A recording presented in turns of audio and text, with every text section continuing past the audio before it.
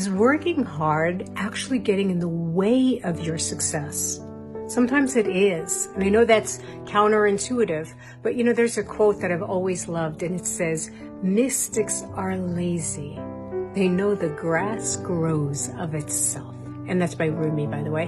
And for us, in a westernized, ambitious culture, it's hard to trust that the grass is going to grow of itself. But here's the thing. If we are working so hard and we're in this hustle culture and we're grasping, we're focused and we're trying to get ahead, we're not resting in what we really know.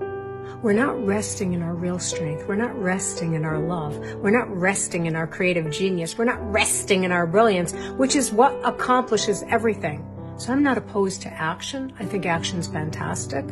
But I want you to take inspired action. So think about that today. What inspires me right now? What action could I take?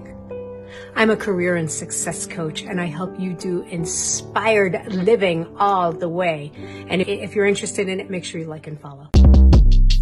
Shortcast Club.